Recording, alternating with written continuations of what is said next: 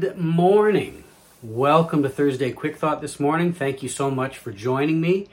So we've been doing some, I wouldn't say Christmas shopping yet, but some Christmas looking.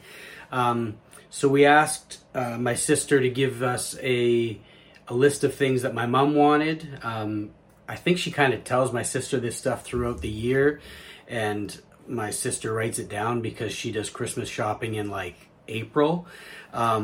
So we asked her for a list, and my mom always gives this list of cleaning stuff. So we get this list of cleaning supplies, but in amongst this list is a grocery bag holder. Now, Michelle's first thought is, who wants a grocery bag holder as a Christmas present? Valid question.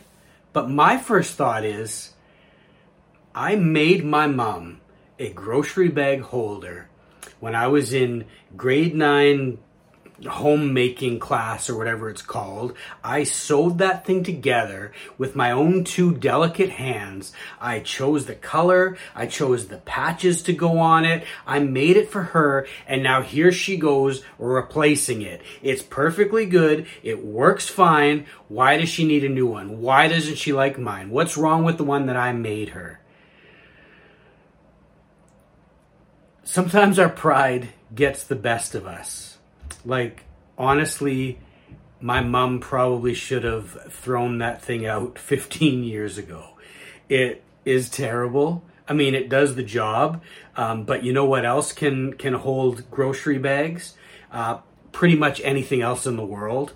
But my pride kind of got the better of me. I'm thinking, like, I made her one. Like, I just made that. Yeah, 15, 20 years ago, I just made it. Sometimes our pride can get the better of us, and it can hurt our relationships with people. Sometimes it can get the better of us and hurt our relationship with God.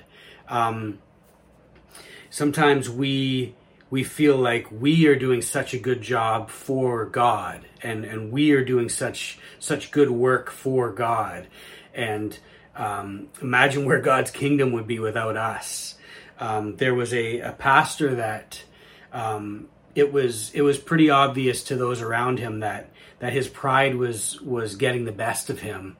And another pastor kind of wrote an open letter to him, and part of like the ending of the letter, it said, "I'm asking you to turn around and show us why we were so drawn to you in the beginning. I'm asking you to show us Jesus. He has become lost in your shadow." That really hits home, and it makes me think, like, how often does Jesus get lost in my shadow? How often do I want to put myself forward as you know, this is my identity, this is who I am, and Jesus kind of gets lost in that? How often do I get stuck in the way that I do things, or get stuck in my cause, and Jesus kind of gets lost in that, gets lost in the shadow? If there's anyone in the New Testament, in the Bible, who could have been caught up in his own identity, it was Paul. I mean, Paul was doing so much for Jesus. He was seeing people get saved. He's planting churches. He's got this huge resume. He's a brilliant man. If anyone could say, "Look at what I'm doing for the kingdom of God, and look who I am," it's Paul. But listen to what he says here in 1 Corinthians 9.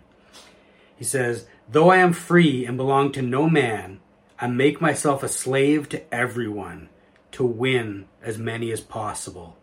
To the Jews, I became like a Jew to win the Jews. To those under the law, I became like one under the law, though I myself am not under the law, so as to win those under the law. To those not having the law, I became like one not having the law, though I am not free from God's law, but am under Christ's law, so I could win those not having the law. To the weak, I became weak to win the weak. I have become all things to all men, so that by all possible means I might save some." Paul is saying, it doesn't matter who I am.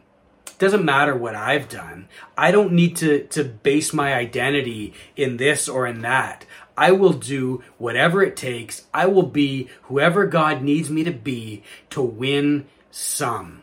Just to win some. And why does he do this? Verse 23 says, I do all this for the sake of the gospel.